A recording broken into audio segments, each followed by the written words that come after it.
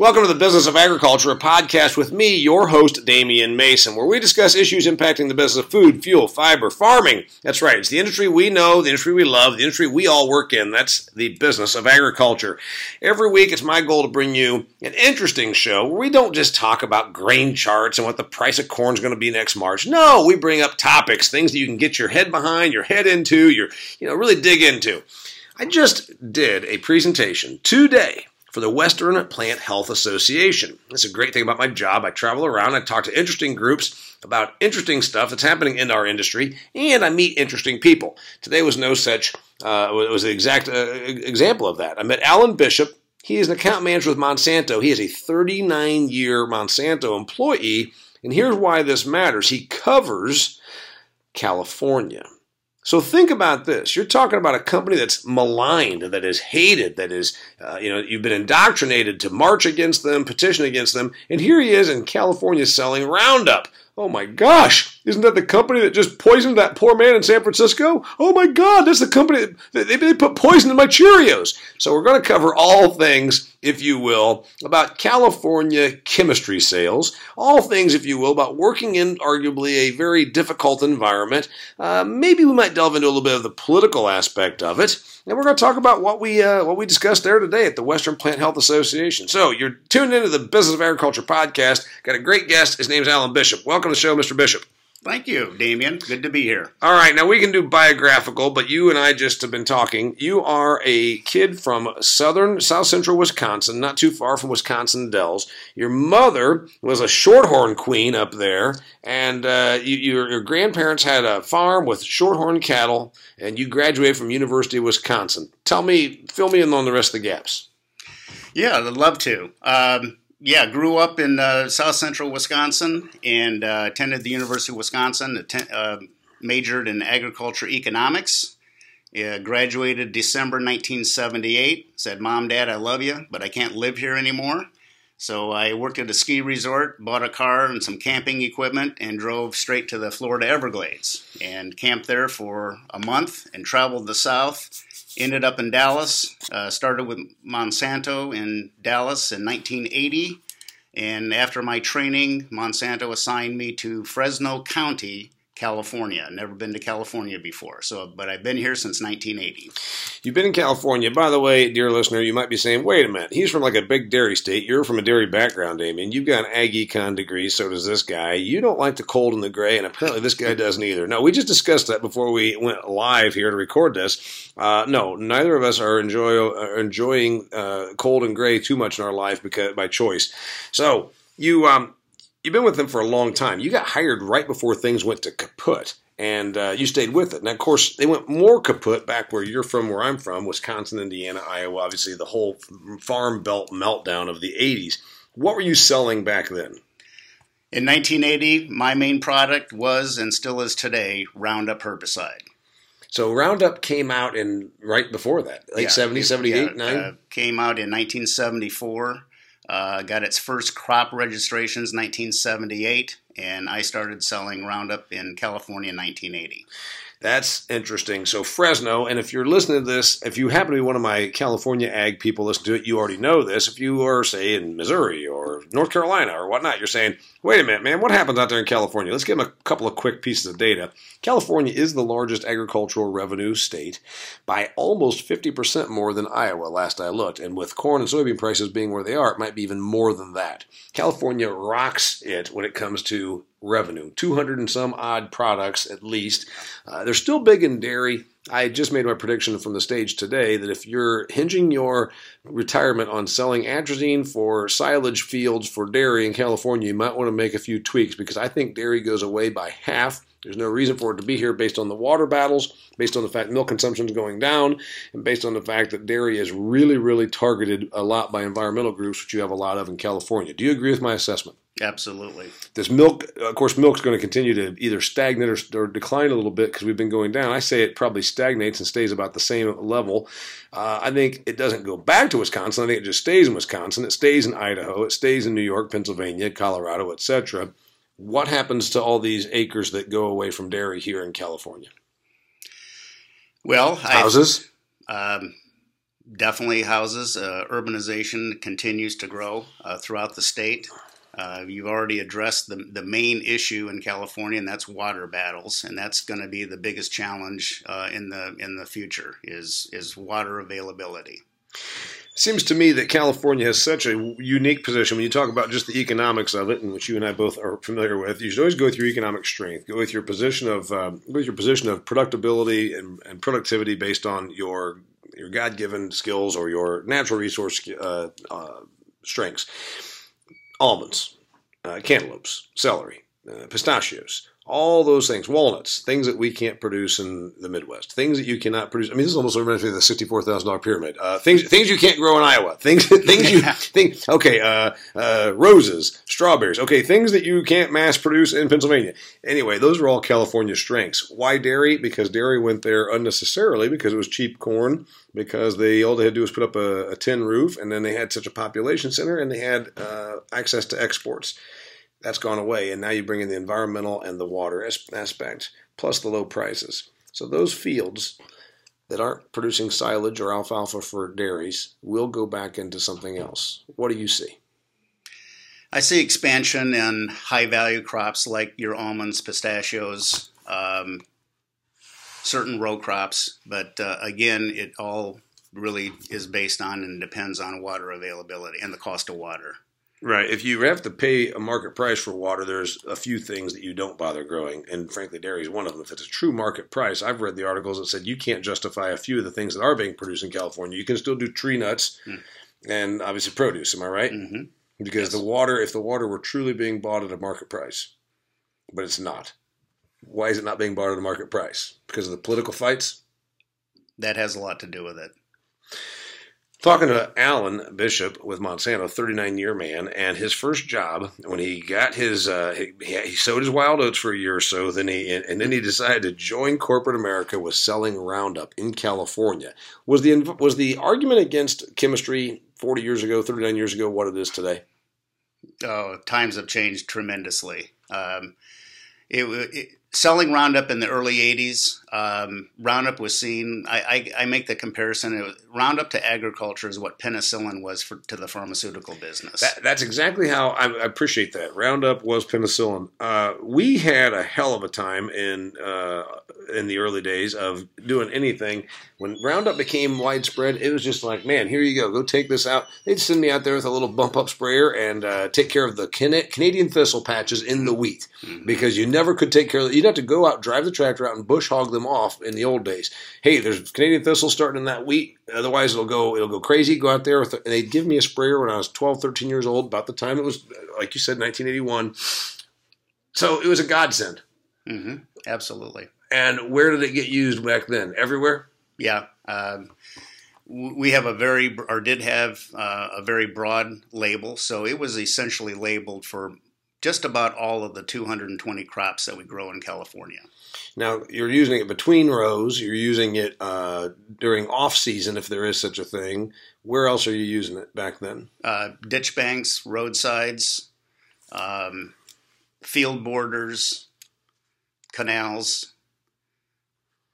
The chemistry behind Roundup has changed only because they've formulated a little bit better, a little bit more concentrated. Am I right? Since that day? Yeah, it's more concentrated right now. It's more sticky for rain. They've added some additives to the surfactant system that has improved the performance, and also at the same time has made it more efficacious on weeds, and particularly in the Roundup Ready crop. Efficacious? What do you? Wait a minute. I might have somebody listen to this. I might have somebody listen to this podcast that says, "Hey, man, I'm a meat processor. What's efficacious mean? It improves the efficacy, and that means." Well, Damien, if you want to use kills weeds instead of efficacious, you can say it that way. Okay, I just want to make sure that we're getting it out there for everybody to understand. We don't try to talk over people's heads. We also don't try to talk under their heads. Okay, give me some more thoughts then. What's changed since 1980? You pulled in here in your Ford Pinto or your Chevy Monza, and you started selling Roundup, and you were covering all of California, part of California. I actually had eastern half of Fresno County when I first came to California. And you should tell our listeners, because I get to California as I'm here today with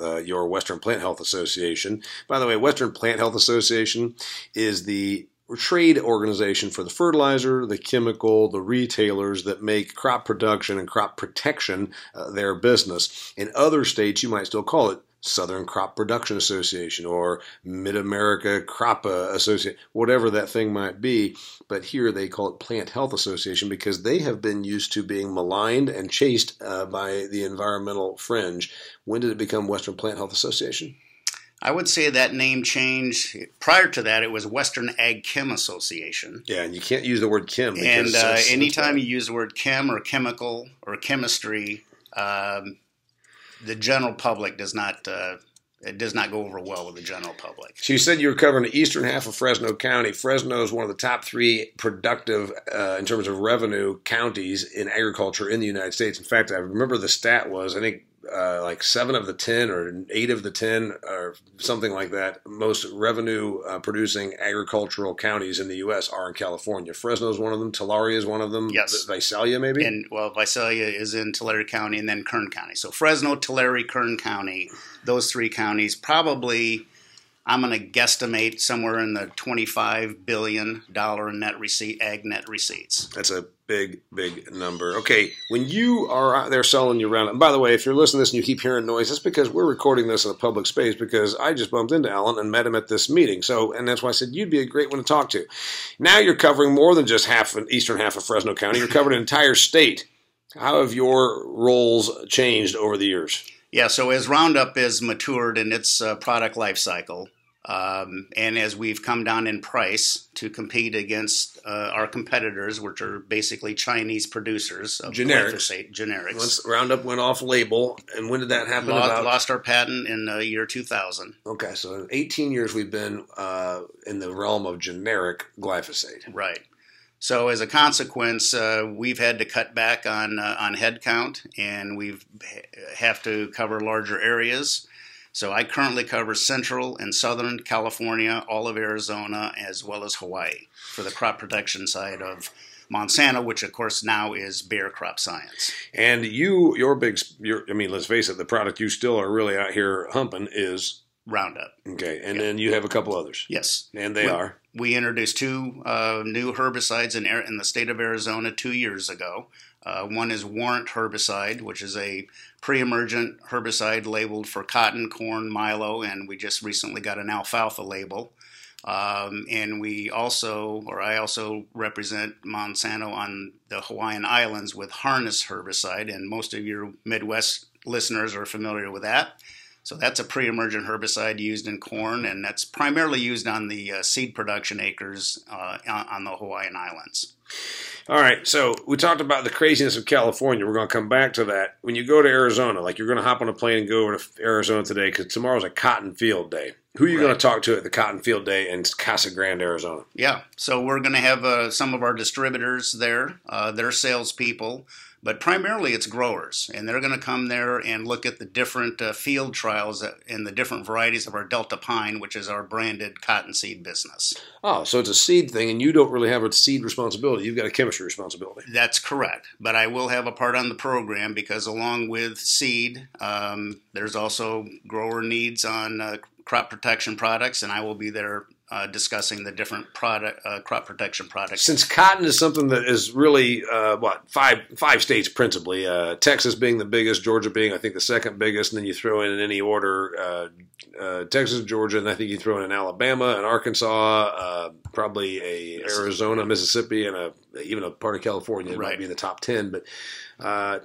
what chemistry? How does it work? How do you grow cotton, and where's the chemistry come in? Well, Arizona is an ideal place to grow cotton. A large percentage of the cotton grown in Arizona is what they call seed production acres. Since the weather in Arizona is so reliable, that's where Monsanto and other cottonseed companies do grow their foundation seed in Arizona, as well as California. California is mostly Pima cotton varieties. Arizona is mostly Kala. So just so you know, dear listeners, I did one cotton event, or maybe two in my entire career, so I know just enough to be dangerous. Pima sells itself as a higher-end, shorter fiber? Longer fiber, so it's a higher quality version of cotton, and then the other version? Kala or Upland. And those are shorter fibers. Shorter fibers. And therefore not as high end. Right. Can you feel the difference? You can definitely feel the difference, and you can really feel when you buy a good cotton shirt, and if it's a non-iron shirt or wrinkle resistant, it's generally made out of Pima cotton. Okay, so when they grow the stuff, what chemistry do they use? They put it out. It goes out of seed. Yep. It looks like a stick. If you've never seen it, because I live part-time in Arizona, listeners, if you've never seen a cotton field, it looks like a stick with cotton balls on the side of it. It does. It looks like something a child would make in their art class. It's like a little twig, like a whip, with a bunch of little cotton balls glued onto the side of it going up the stalk, and then there's some seeds in it. And so that's what it looks like. Well, it starts with a seed and then turns into a little stick with cotton balls on it. They go out and they cut it off, take it to the cotton gin, separate the seeds. The seeds go for animal feed. Cattle feed. And then something else. What else happens? Cottonseed oil. Yeah. And then you've got the cotton. And then what did we do chemistry-wise? We put a seed in the ground. We made sure we put water to it because obviously in the panhandle of Texas, you get 3 inches of rain a year.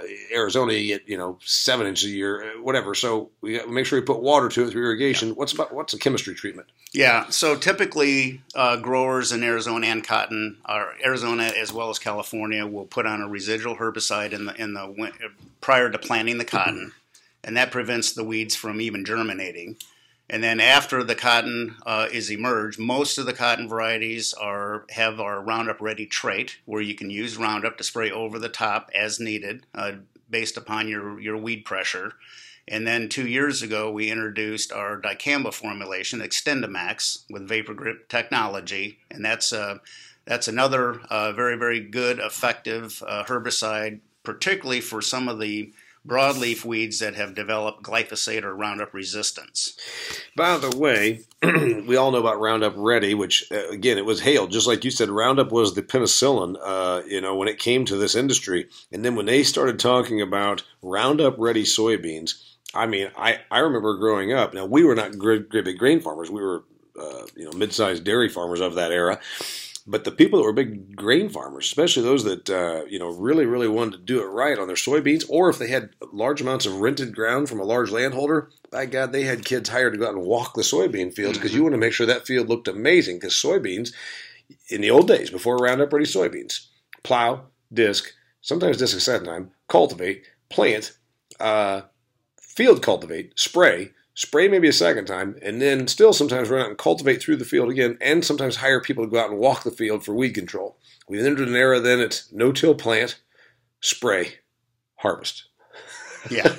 So that's Roundup has made farming very, very easy. Indeed. So here's the thing. I'm a big fan of it, and I made the crack today. I just kind of gave that example. Now, I was in California, so when I said, if you're people that are not fans of Roundup and GMO technology and Roundup Ready soybeans, send them to my farm. I'll put them at one end of the road, and they can walk to the other end of the field at another road, and by God, they'll love Roundup Ready technology. But the thing is, nobody here understood that because they don't grow soybeans here. So, answer me this. You've got all these things about bringing a product to market. California got Roundup pretty quickly, but you talked to me before we went live here about California's own EPA. What the hell does it take to be able to sell a chemical in this crazy state? Well, first of all, after federal approval of any product, then if you want to sell that product in California, you have to get approval from the California Department of Pesticide Regulations, and that is, in essence, a secondary EPA. So there's a cost to get that done, time frame. Typically, products that can be labeled federally, it may take 1 to 2 years to get that same product registered in the state of California due to the regulations. And it would be already available in every other state. Correct. So this reminds me, and it puts, frankly, California at an economic or productivity disadvantage. Now, granted, you still have the weather, you still have the population, but it's not as though these products just stay here with that population. They cross borders. Part of the problem with your regulatory environment is that you do have too many people that are non-ag. If there's 38 million people in this state, 37.5 of them don't know anything about this industry or are not tied to it. That's correct. So, all of a sudden, Iowa can license a product, or it can be licensed and approved through the federal government and be available immediately in Louisiana. And then you're sitting out here in California for another couple of years before you get to use it. That's correct. So you are at a disadvantage. So the weather is your only advantage. Yep. Yeah, growing conditions, yeah, and it's the good dependable weather. So if you had, say, if you had the same weather that Vermont gets out here, you would not be able to not be a powerhouse because obviously you're screwing yourselves. Right. All right. So when we talk about regulation, when we talk about anti-chemistry, let's talk about your involvement in Hawaii because it's my understanding that Hawaii is even worse than California. Yes, that is correct. And what do you see? Well, we definitely have challenges because not only does Monsanto now bear, but other companies that grow their foundation seed or seed production on the islands of Hawaii, we have there's a lot of public pressure and legislation that we are fighting to keep agriculture viable on the islands.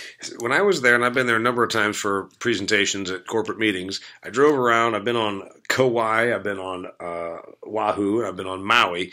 Every seed company had holdings out there, meaning real estate, so they could do testing because of the weather. Right. But then I believe I've heard and seen articles where some of the environmental extremists have even trespassed to do damage to those facilities. They protest vocally to remove them, and it's all the same sort of anti-GMO idiocy. Yes. Is that happening, and have those companies moved? Yeah, the battles are continuing. You may not see and hear about it as much in the media anymore because it's not quite new news anymore, but it's still there. I see. All right, we had a big lawsuit. It happened a month and a half ago up in almost 2 months ago in San Francisco. $289 million was awarded through a jury trial in San Francisco, and I was very public about it. And Alan, you can tell me how much you want to cover on this because you are not legal counsel for your employer. You just happen to be a salesman for your company. $289 million was taken. It's not been paid out yet, but that was the jury's verdict. And there's 8,000 more lawsuits. As soon as that verdict was announced, 3,000 to 5,000 more lawsuits came on and were filed. So at $289 million times 8,000, I'm not smart enough to do the math because I went to Purdue and I don't have a calculator that works that big, and I can't even use an abacus, my fingers, and a calculator to tally that number. But I think it comes close to that $2.5 to $3 trillion number. $62 billion acquisition by Bayer. There's no way in hell it could afford a $1.5 to $3 trillion payout. Does this end up actually happening? Do we end up paying this guy $289 million because of an alleged cancer due to Roundup? Well, it's a very unfortunate situation in that this was not a hearing that was based on science. The science would say that glyphosate does not cause cancer. Every regulatory agency in the world has said that. There's been over 800 studies done, not only by our own U.S. EPA, but other regulatory agencies around the world, and all of them have come out and said that glyphosate does not cause cancer. What if I drink it? I wouldn't recommend it. What if I cooked with it? If I cooked with it, would it? Okay, the point is, none of us are so silly as to think that we're going to take baths in glyphosate, that we're going to drink the stuff. This guy used it, and my only argument has been, why don't we have people that have touched the stuff their entire life? You know, I've been on the end of the glyphosate spray wand a lot more than that guy. You know, and I'm 49 years old, and I can tell you that a school groundskeeper didn't touch glyphosate nearly as much as I did. So the point is, Monsanto went on trial, not science, not fact. It was, how much do you hate Monsanto here in San Francisco, one of the most liberal cities in the most liberal states? How much do you hate Monsanto? Well, we hate him $289 million worth. Does this get overturned? I hope so. Again, I'm not part of the legal team that's addressing this. I understand that we are going to appeal it. And I know that we're vigorously working to defend the right to sell that product because, again, the science indicates it does not cause cancer. And then, of course, the Environmental Working Group, which I talked about today to your organization, and my listeners have heard me go through this with one of my past podcasts, immediately then dropped their study, which they were holding. It was all a PR move. Their in-house study that said that they found glyphosate in Cheerios and other children's cereals. Because, again, if you want to demonize a company, you always say that they're killing children. Right. So we've got an environmental propaganda movement going against your company. And also, it's against a product that we really need. And my big concern is it's the old thing of these people will outlaw and kill. You know, they'll kill the savior kind of thing here. So they get rid of Roundup. What happens? Yeah, that's a good question. I don't think people have really thought through that. It's basically going back to farming like we did in the 1970s and before that. It means more atrazine. It means more harsher chemistries. It means more mechanical means of weed control. Sure, and then those get sued. So another 10 years from now, you and I are having this discussion, and we've sued now the manufacturers of atrazine and the manufacturers of dicamba and the manufacturers of, name the company, name the product. Right. And then what are we left with? No chemical companies. We've just outlawed chemical companies and chemistry. So it's mechanical. Yeah. It's not a pretty picture. Unless then there actually is some level, and I'm not this optimistic in humanity, where they say, well, then we're going to need more genetic engineering to make it so that we can create resistant, or shall we say, even plants that can somehow put off a substance, that suppresses weeds on their own.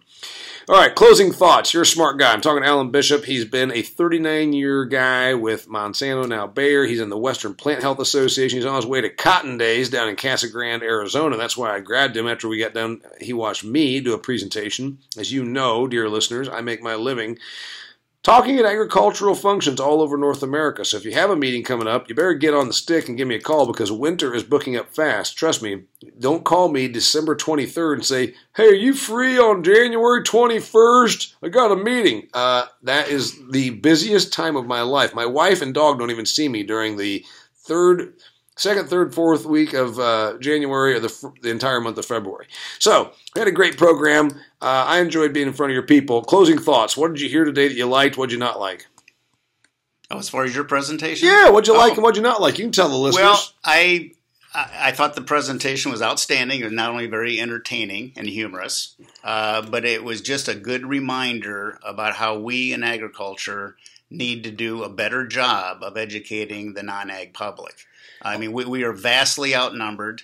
I live in the San Joaquin Valley of California, and that's pretty similar to, I would say, the Midwest. But when you get into Southern California, the San Francisco Bay Area, people don't have a clue where food comes from. Except you're gonna have to let me remind you that I said I think the horse is out of the stable. I don't know that we can educate these people, and we're so outgunned by the misinformation police. Imagine the fake news, if you will. We've got a media that will take any story the Environmental Working Group puts out there, and we have well-paid PR advocates with groups that oppose us. That is our real problem.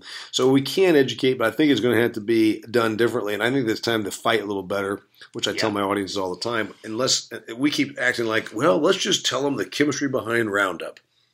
They don't know the chemistry behind H2O. They don't know the chemistry behind why earthworms actually can breed by themselves. They don't know those things. Why are you going to convince them of the chemistry of Roundup? Closing thoughts. What do you got for me? One thing you've noticed in your 39 years, or what's changed? Give me that. Oh, wow.